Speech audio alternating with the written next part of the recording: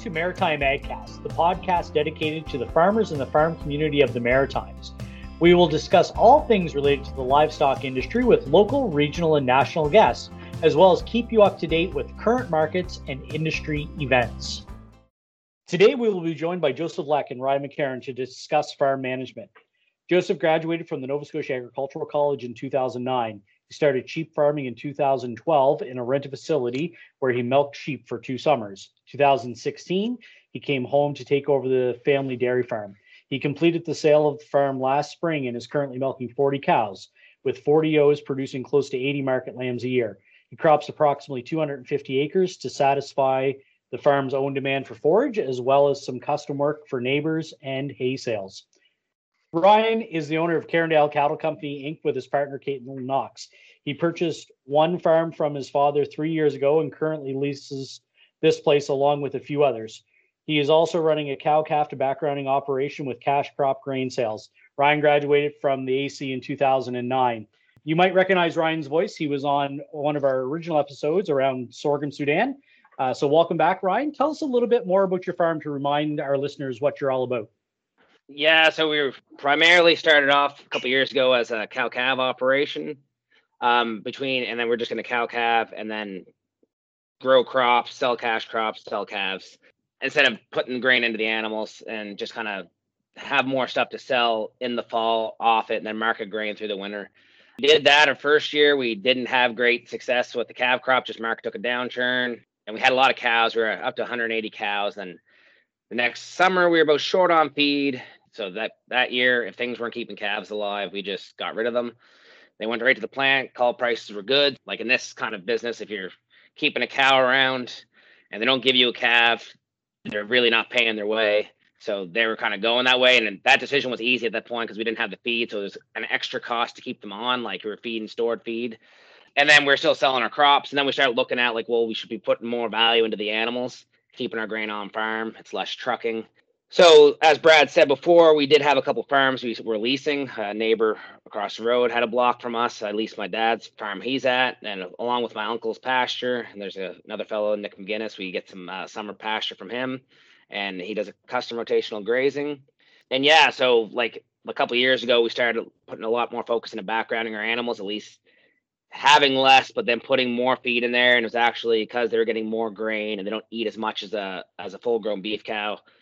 With the grain they're getting in their diet, that they were able just to be a little bit more efficient and then get higher value. Like as those animals are approaching, 1,100, 1,200, you can make decisions as we're going towards finishing. You can then make decisions about where you want to market them. You can take them to Atlantic Beef Products, which is kind of where we're planning to. We can sell them locally, or we can either, look at what price they're doing in Ontario, bring in a truck and send them to Brussels or one of the live auction markets. We have more options. And we're kind of controlling the whole cost until we get to the end point, which is a good thing, keeping more manure and nutrients on farm and keeping that cycle kind of going. So that's kind of where we're at this next year. Like I said, we're trying to get to the point where we got to go cow-calf to finish. And of course, doing that, going cow-calf to finish, it's more than a year to do that whole cycle. So then you have to balance your financial obligations to your bankers, that you have to be showing profits. Otherwise, like after a couple of years, you're going to be like, hey, Ryan, you're not making any money and get the hell out of here. We're not giving you nothing. So that was like a thing. You have to have numbers in the black and then to go and do that. That's why we started backgrounding, because then we could still be within the year, getting a higher value animal and then getting ready to hold back calves and heifers to keep our herd growing. And then we'll keep back some of those heavier yearlings that instead of sending them to Brussels, we'll hold back ones that we don't think will do well. And then we could start our transition to slowly get in there while still keeping ourselves in a profit situation. Last year helped quite a bit with the crop growing year the way it was. It gave us a lot more excess grains to sell, which just keeps us on track where we want to be financially. So my wife and I officially bought the farm here last April. We're milking 40 cows in a tie stall barn, all purebred cattle, mostly Holstein, few Jerseys. When I showed up 5 years ago, we were running a short deficit on forage. Since then, I've managed to do a better job utilizing pastures. Also expanded my cropping to use a bunch of the neighbors' fields. And so we've managed to double the amount of land that we've cropped with the same equipment. The reason why I chose to do this was trying to buy in forage was tricky because it was hard to buy in any sort of volume and have a consistent product. So when you're trying to balance rations, it wasn't working. So at first we were bringing in a custom operator to do some round baling for us. And then last year we bought ourselves a decent round baler. So we were able to do that for ourselves now. I moved the sheep up with the dairy cattle here a handful of years ago when I came home to farm. And they've been a great addition for a couple reasons. I get them to lamb in end of April, May. Basically, that allows us to help utilize the hired help I hire through the summer, mostly university students. And so that kind of keeps them busy before we start cropping. We have a bunch of fencing to do, and we don't do a whole lot of tillage, but we do a little bit of tillage. And then basically June, July, August, we just crop all the time. So we keep everybody busy doing that. One of the reasons I like talking to you guys a lot, you're both young guys. You're really only a decade out of school. One of the things that you both have done over the past 4 or 5 years is made actually fairly significant changes to your farming operations, whether or not it's changing from cow-calf to finishing and then back and forth. And Joseph, your integration of the sheep into your dairy operation. Can you guys kind of explain at a very high level of your decision-making process without getting into the details of when you're looking to make a change on the farm? What are some of the first things you look at as far as, whether or not it might work? So like an example at our place, like a decision that I'm currently dealing with now is a lot of our barns we have, because we used to be dairy, and one of our barns was a dairy farm before we had, like when Dad bought it, it was originally a dairy farm. And then he always had like either replacement heifers or beef cattle in it, but it was always set up, tower silos, conveyors, had narrow P bunks. So you can't like really drive in there with the TMR. You can't drive in there and put round bales in. You can't do a lot of stuff there, but the barn is getting old. And we're kind of in this situation where we're just assessing, like, we have tower silos and we feed out of them and it works great. But there is times when they go down and there's an extra maintenance to them and the extra power cost to run them, and the repairs on that. So we're always looking at going to more of a baled system, whether it be like a round bale system or going to big squares. It would give us, lots of productivity. We get our stuff done fast, and then it would still give us the same kind of speed as chopping silage. But like as we start peeling back the layers of making that change, it becomes more of a thing. Like if we go to a baleage system in these current barns and how they're set up, we did have a TMR mixer at one farm this winter, and we were able to bust bales up and then feed them in through the conveyor system to get them on the current feeding system we have. That starts to take almost more time than it is if you just fed out of the tower silo. So when you start doing the cost analysis, just looking at, say, okay, it costs us, say, I don't know, just an X amount of dollars to run the towers each year. We have them already here. So it's kind of like that makes that point easy. I'm not looking at to build a new one. I'm just looking at staying the same. But then I start researching how much more plastic I'm going to have to buy, a new wrapping system, and then add the extra amount of feeding time to feed into the current barn system that I have, because I don't have the ability to drive through and deliver bulky round bale haylage or hay or something to beef cows. So it takes a longer time to feed that into the conveyors efficiently into the barn. So when you start adding the extra plastic, the extra amount of time and fuel it takes to bust up bales to get it into the feeding system I have, the cost analysis doesn't really work out to you, where you're just like, well, I'm doing a whole lot more work now compared if I just kept using the tower silos and kept my feeding system the way it is. Even though I am running more equipment and doing what I'm doing, it just, unless I have a different feeding system where I can then add drive out, like I'm feeding the cows outside, I can drive along a fence line and then deliver that feed fast, which is what we'd like to do in the future. But like, it's one of those things where you just start looking at the extra costs down the road. And then before I make that decision, I try to really expand before I just jump head first into one decision and be like, well, we did a test run and we're not getting out any further ahead and it's just costing us. So like, we may as well just keep feeding out of the towers until we're ready to make a wholesale change where we're going like right away from those barns and going into like a new setup or new feed yard or building a big outdoor yard. The cows are going to go in the barn for shelter, but then I'm able to drive out and deliver feed to them in a fast way. I look at what it costs me now to run the towers and how I'm doing it. Then I start looking at all the extra costs down the road, like plastic, fuel, a mixer, time, and all that. Then I try to peel it back. And that's just one example of how I would kind of take a whole approach look at that, because the idea is to make my life simpler, not have me cursing that a tower silo is better. Here are upcoming events brought to you by Dalhousie University Faculty of Agriculture. Dalhousie's Faculty of Agriculture is educating the next generation of farmers.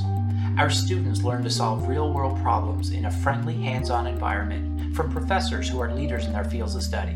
DAL researchers have access to cutting-edge technology, labs, and resources. Whether it's applying genetics to improve livestock, working with producers to engineer more efficient blueberry harvesters, or designing smarter Christmas trees, DAL Agriculture is driving the innovation that makes our farming community stronger. Learn more. Visit dal.ca/agriculture. The Sheep Producers Association of Nova Scotia and Perennia are jointly hosting a sheep nutrition webinar series beginning February 9th, occurring every third Wednesday for 4 sessions. Register by visiting nssheep.ca. The Nova Scotia Cattle Producers and Perennia are also hosting a Grazing Cattle on Cover Crops webinar February 16th. Please register at nscattle.ca. The Nova Scotia Department of Agriculture's 5th Annual Beekeeper Symposium and Nova Scotia Beekeepers Association Annual Meeting will occur virtually February 25th and 26th.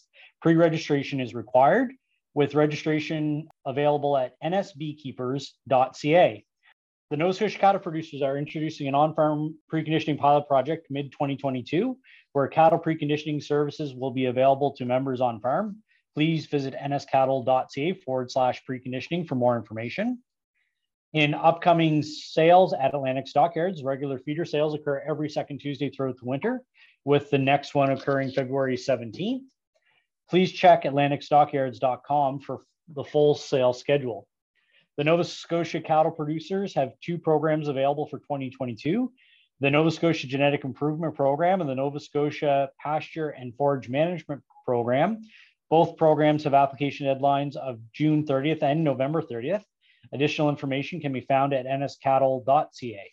There are many Nova Scotia programs open for 2022, such as the Cattle and Sheep Industry Development Program, which has an application deadline of February 28th.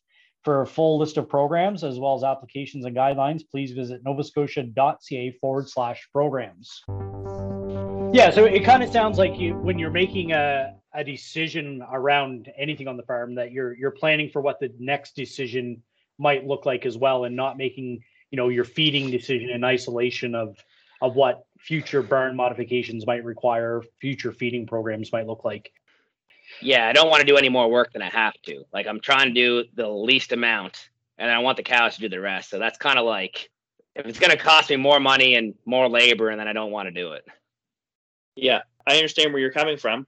The difference is on my farm, I'm actually moving or staying with round bales for a lot of the same reasons that you just pointed out. But it comes down to you got to utilize the assets you have, right? And we're milking cows in a tie stall barn. I'm not set up to handle chop silage. I've looked at trying to bring in a custom operator to chop all my silage. They come in, they do it in half a day or something like that. And it'd be really slick, just write a check and be done with it. But then the problem is, if a custom guy comes in and does all that work for you and it rains that half a day, I've lost my whole winter's worth of feed. Mm-hmm. And so, which is why I've decided to keep making my own feed. That way I've spread the risk, right? So now it takes us 5 days to do first cut as opposed to half a day. So if I get something rained on, then I feed it to the heifers and I still got enough feed to feed the cows.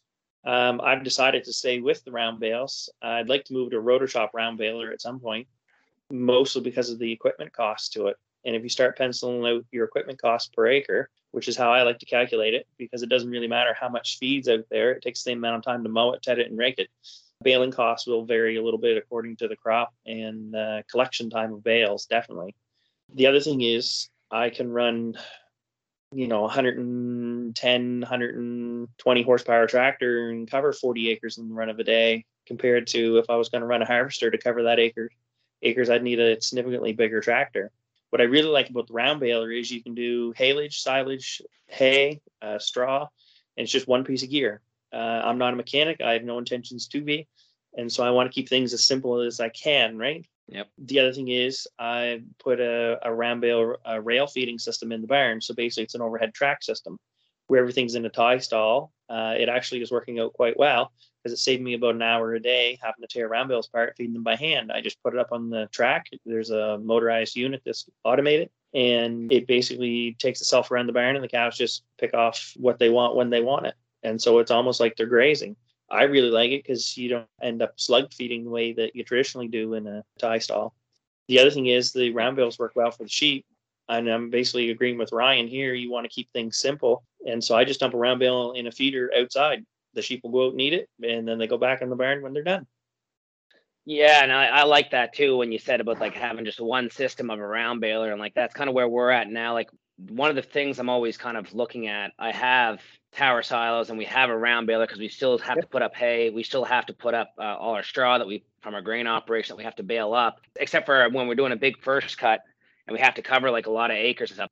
In the future, I'd like to go to a big square bale that would still give me that. Like I have a bigger tractor anyways, that's on the harvester and it's on my tillage gear because for the grain side of the operation. But then it would just give me like, I could just get rid of the pull type, get rid of the baler, and then I just have one system that makes it a little bit more streamlined without a cost. Like it would just make our operation just a little bit simpler because, I mean, we're on hilly ground up here in Antigonish, so I get sick of looking at round bales going that way or the wagon on a hired hand that goes down the hill. And it's like, it's not fun. So whenever that stuff happens, that's another reason why I'd maybe put like a little bit more to like going away from those two to a square because it would just give me a little bit more peace of mind. And the other thing why I kind of looked at that is that there's a little bit of potential for custom work here because there's no one around the area that has one. Dairy farmers might want some done for their stuff where they can get rid of their balers. And then I'd be able to not have to sacrifice my operation trying to go out. I'd be able to put my feed up quickly and efficiently, and then I could then potentially field out doing that stuff. But that's just kind of one of those things. If I try to get like a little bit added benefit, like, am I going to do this? Can I make a little bit extra that's going to cover the cost of that baler, the higher operating cost by doing work for other people if they want? Like they're probably still going to be chopping their main feed. And then if they want some dry cow feed that's put up, then that could be a service that we could potentially offer. But that's just one of those things as we're looking at making new purchases, we try to just assess before we kind of jump into it. Just try to have a long think about it before we do a decision because we don't want to like get something then regret it and then have to pay for it.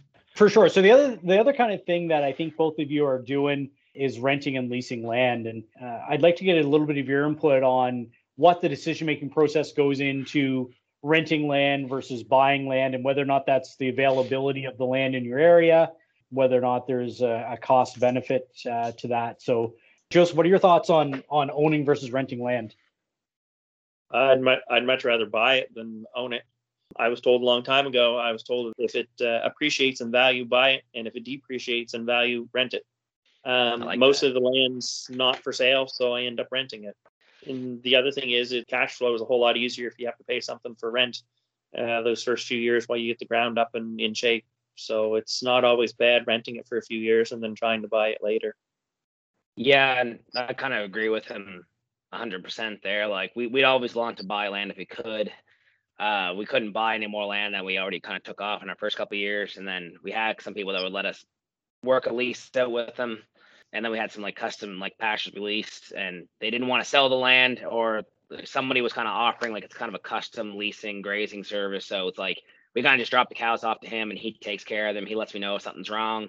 And I just basically drop cows off in the spring, and then unless there's something wrong, he'll pretty much just take care of everything else. And that kind of frees me up a little bit more time too. And then on the renting ground, like, I mean, if I could rent it and get people to put pen to paper and say like, hey, we're gonna give you this for X amount of years or every year renew it. I mean, that would be ideal. A lot of people don't want to do that around here, so we try to work something else out for them. Still try to have some kind of verbal agreement and something kind of maybe something to exchange hands, so we could have a paper trail for some recourse if something goes a little haywire. It is a lot easier to cash flow that land if you're not looking at paying like repayments and interest and all that stuff and getting that all upfront caught. Like if you can make some money off some land, like we got a piece next door to us, and if it does come for sale, we'll be pretty happy to get it because we've had it on a lease for a couple of years now, and it went from being like nothing to 70 ton of wheat to like 150 ton of barley last year. So it's coming, and you're seeing the progression in that field without having to put up the big upfront capital costs, where now you can buy this field and I'd say like I'd even pay more for it now. Like I pay you whatever good farmland would go for because we've put the nutrients in there. I know what I'm getting on that. I'm not like looking then to like pay the high price and then start pumping the extra inputs into it right off. It is a nice way because you can, like Joe said, it's a lot. It frees up a lot of money and cash flow if you're not having to put up a repayment on that right up front. Both really good points. So one of the other things that I mentioned in introducing you guys is I both really like your systematic, thoughtful, mathematical approach to how you make a lot of your farm decisions. Maybe we'll start a little bit on the production side and talk about, some of the information that you're keeping to track your production efficiency. And then maybe we'll talk a little bit about how you're measuring success on the farm income side. So you're both into multiple commodities. What type of information you tracking on the cow production side and on the grain production side? Here's the market report brought to you by Atlantic Stockyards Limited. Atlantic Stockyards Limited has been Atlantic Canada's major livestock market for over 60 years. The stockyards attract buyers regionally as well as extending into central Canada.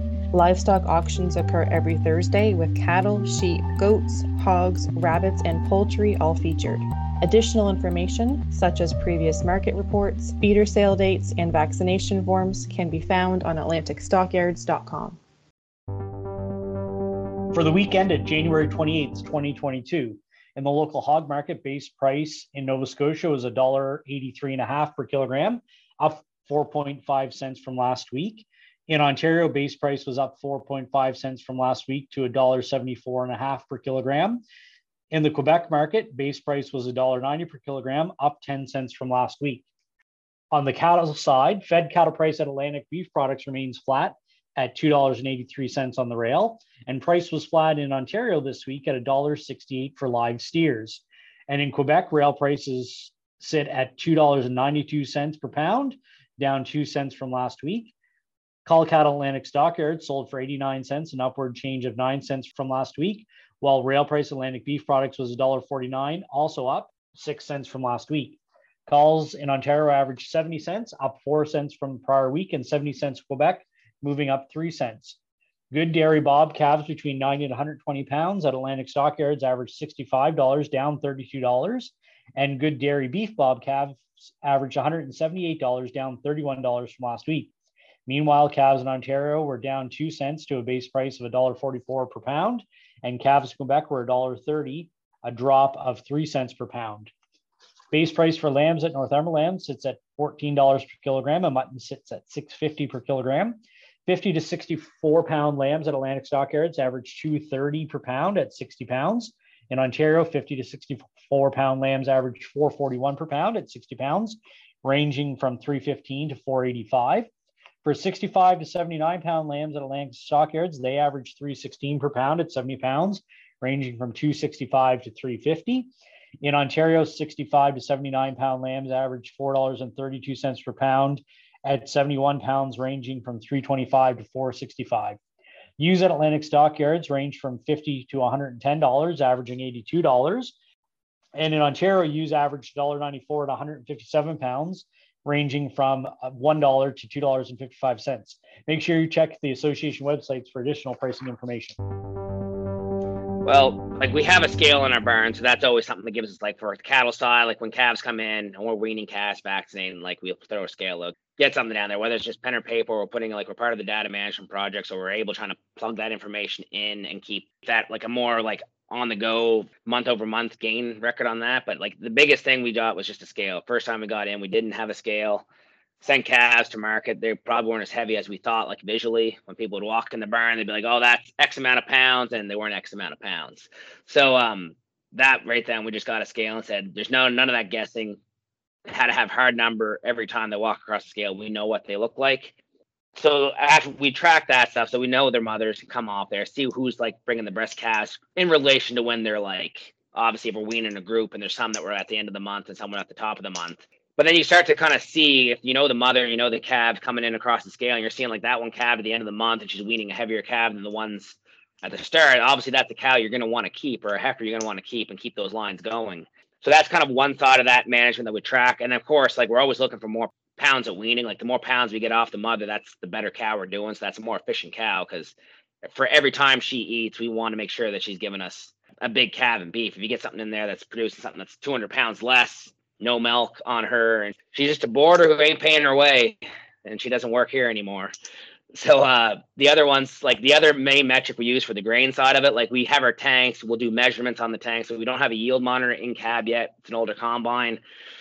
But as we harvest and come off there, we measure all the tanks, do with a visual measurement. So we do know, because we can just do a cubic measurement of the cylinder plus the cone, and then you can dig at a bushel estimation. I know the moisture coming off the field, so then I can actually get a measurement then of what I have. And then the main measurement is actually when I go to sell the grain, it crosses the scale. So then we actually do know, like from our visual estimates, then we back it up with what we actually put to market when it goes across the scale at the mill or at another person's farm. It's like I won't like come out of a field and be like, well, I got 2.5 tons of barley out there, because like at the end of the day, like it might make you feel good to the neighbor, but I don't have the money at the end of the day. It doesn't make me feel good. So I don't even try to bullshit that anymore. I'm just like, nope, first 2 years are crap. We got nothing and it sucks. So like, anyway, so like after that, so we always track everything and we look at all that stuff there, and like, and then I have to come back home to Caitlin, and she's doing the books on like the day-to-day bookkeeping. And like, as we start coming in short on grain or short on cattle, I got to be like, explain that this is the weather or this is bad years and the investments that we have and the bills that we got to cover. And so then we start looking at that, like which is pulling. And the first year we're like, as we start looking, because we are a multi, at that point we were selling calves and we were selling crops. So then it was real, like which industry is like one, like should we be going all crops? Should we be going all cattle? And then we started looking at like who's actually paying the way, and then deciphering, like I take all my pasture, my forage, that's all cattle crops. And then all the grain that wasn't going to the cattle, that was all siphoned off. So when we look at the fertilizer bill and look at our chemical bills and which was allocated to the cattle side, which was allocated to the grain side, it basically was coming out as that first year, they both were kind of dragging their feet in both sectors. And that's just basically due to the weather that we had that first year. And then the second year was kind of similar, but it was better, but similar. And then this year they kind of both started taking off on their own thing. But basically that's when we started looking at our first year, whenever we had like a bad crops in both the cattle and on the grain. And we started looking at, okay, do we cut the cattle out and just go sole cash crop, sell our hay, and just that way we don't have to worry about any the extra expenses that cattle bring up. And then we looked at that, and then we started assessing how much extra fertilizer we'd have to pay, because then all our hay land wouldn't be getting in manure, pasture lands, they wouldn't have cows grazing on them, so then that'd be less nutrients. And we started adding up how much extra fertilizer we have to buy in. So that's really kind of like, it was going to be an extra cost for what we're going to gain. Well, yeah, you might gain some. We gain maybe a little bit more lifestyle, but we like having cattle, so that kind of made that easy. And then we looked at the same in the crops a couple of years, like, do we sell the grain? And I said, well, as we're going through this transition period of going right from cow, calf, cash crop to like solely like finishing out our animals and maybe still selling cash crops, it was nice to have big bulk of sale grains to get you the cash flow to take you through to the other feeder sales. And then we kind of started looking at it more like if we started finishing out those cattle, they more work in more of like a good relationship with each other, because it gives you that rotation. We keep more nutrients on farm, which kind of helps produce our fertilizer bill. So I guess to get back to more of the point, like how do we assess that? It's a little bit harder, but we'll look at it all in sectors first. So like grain crops are pretty easy. You just got to take all your fertilizer. How many pounds of the acre you're putting it on? Like you have to have good field maps. Like your field has to be accurate. So, if it's 55 acres, we go out there, we put X amount of tons on there. Then you just divide that up by the acres, what your rate is, and divide your ton by the acre rate. And you're going to like have how many pounds of fertilizer you're putting on. $70 an acre of nutrition. You might be putting on $35 of chemical. Assign yourself some like what it costs you to put that on with your like tractor operating rates. And then you can kind of get to your grain crops. How much does it cost me per acre to grow and raise that crop? And then you can start assessing, if I sell that crop on the cash market, I'm going to get X amount of dollars. And if I take that grain and I keep it on farm and I'm going to put it into my steer, and my steer is going to eat like 1.7 ton from 500 pounds to finish, then you can start assessing how that value of grain is increasing through your animal, especially if you're selling your animal and say if it's a heifer and it's going to go to the sale barn and get like $1,000. Now you're looking at maybe taking like $500, $600 of grain, putting in your animal that's going to maybe yield you up to a $2,000 fat cow. If you're going to finish her, those are the numbers that you start looking at and trying to say, and we're going to get the nutrition. We're going to get a high volume manure because it's coming out of a fed animal that's getting fed a lot of high quality feed. Those are kind of the processes that we would start going in as we're going through this transition of saying how we want to do that.